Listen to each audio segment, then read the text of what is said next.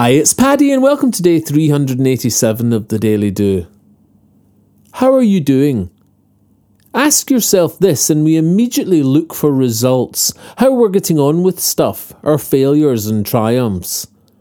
But more impactful is to ask, how are you being?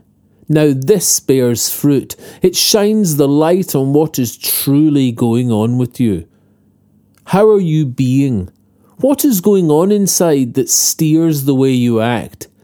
How you're being is the outer evidence of your heart.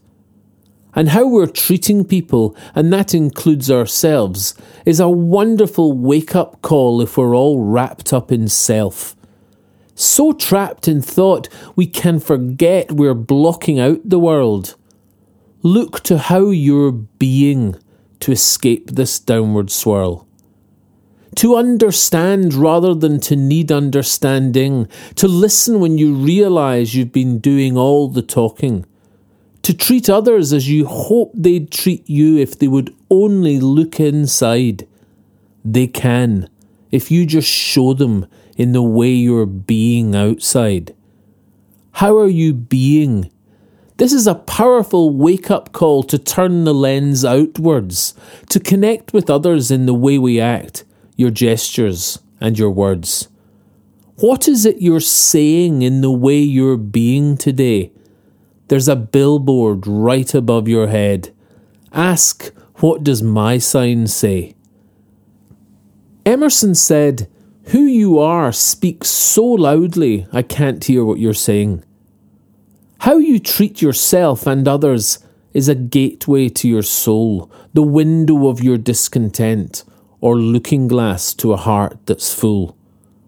How your being can free you from the trap of ever looking in, to look outside and change if you don't like how you're acting.